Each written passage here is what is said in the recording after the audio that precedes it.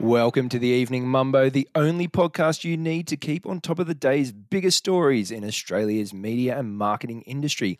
It's Monday, the 3rd of April. I'm Damian Francis, and I'm going solo today. I think the majority of the Mumbrella staff are still trying to figure out what the hell happened in the last few laps at the Australian Grand Prix yesterday. But nevertheless, in today's news, AGL's new brand platform via Big Red. Carsales acquires ad tech business Publift. S4 Capital's full year 2022 earnings announced, and the aforementioned Formula One plus I'm a Celebrity deliver for 10.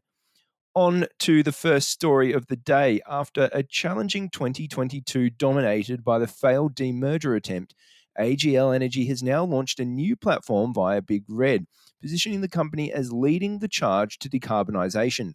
The campaign, Join the Change, invites Australians to be part of AGL's, quote, positive momentum, end quote, as it looks to evolve its products and services to, quote, support customers on their sustainability journey and continue the significant investment in renewable energy, end quote. Last week, the company received a boost as superannuation fund Hester removed it from its climate watch list, a list of companies it looked to divest from. AGL also recently launched a new website, Electrify Now, aimed at providing its customers with tips and recommendations for carbon and financial savings. The shift towards a cleaner future follows the public takeover attempt at AGL, with major shareholder Mike Cannon-Brookes blocking plans to split the business. It was also a busy year on the marketing front in 2022 for AGL, with media and creative being put to pitch. Retained media duties while Big Red picked up creative. Moving on, digital automotive marketplace Carsales acquired ad tech business Publift in February, according to documents filed with the Australian Securities and Investments Commission, or ASIC. The filings show that the business founders, CEO Colm Dolan and Executive Director Carlos Perez, ceased their director positions within the company in January. Publift works with online publishers using programmatic advertising technology for revenue generation by optimizing automated marketplaces for advertisers to bid on ad space. According to a report by Nine's masthead The Sydney Morning Herald, Publift is expected to sit inside Carsales' in-house media division established last year. Earlier this month, the company announced on the ASX that it had acquired an additional 40% of Brazilian automotive digital marketplace Web Motors. The return of I'm a Celebrity, Get Me Out of Here and the Australian Grand Prix have given 10 a welcome boost on Sunday, coming in second ahead of 7 in the ratings. The Welcome to the Jungle and opening night slots of I'm a Celebrity attracted 596,000 and 570,000 Metro viewers respectively.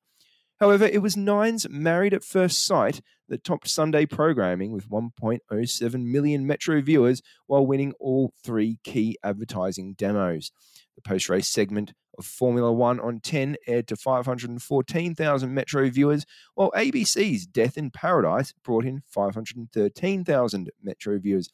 As a side note, Beyond Paradise, which is airing now on Foxtel, is certainly worth a look. You can do that while you await the results of the protest from the Haas F1 team around the final positions of that relatively crazy Australian Grand Prix. Moving on to our final story of the day, Sir Martin Sorrell's S4 Capital has posted its earnings for the full year ending December 2022. In line with the estimate in its fourth quarter trading update, the group posted a 26% net revenue like-for-like growth. The net revenue was £891 million, while overall revenue crossed £1 billion for the first time, up 24.3% year-on-year on a like-for-like basis. The group went through an auditing delay for its 2021 preliminary results, which caused its share price to plummet. Sorrell later labelled the incident as unacceptable and embarrassing. S4 Capital's share price at its close on Friday was just over £163.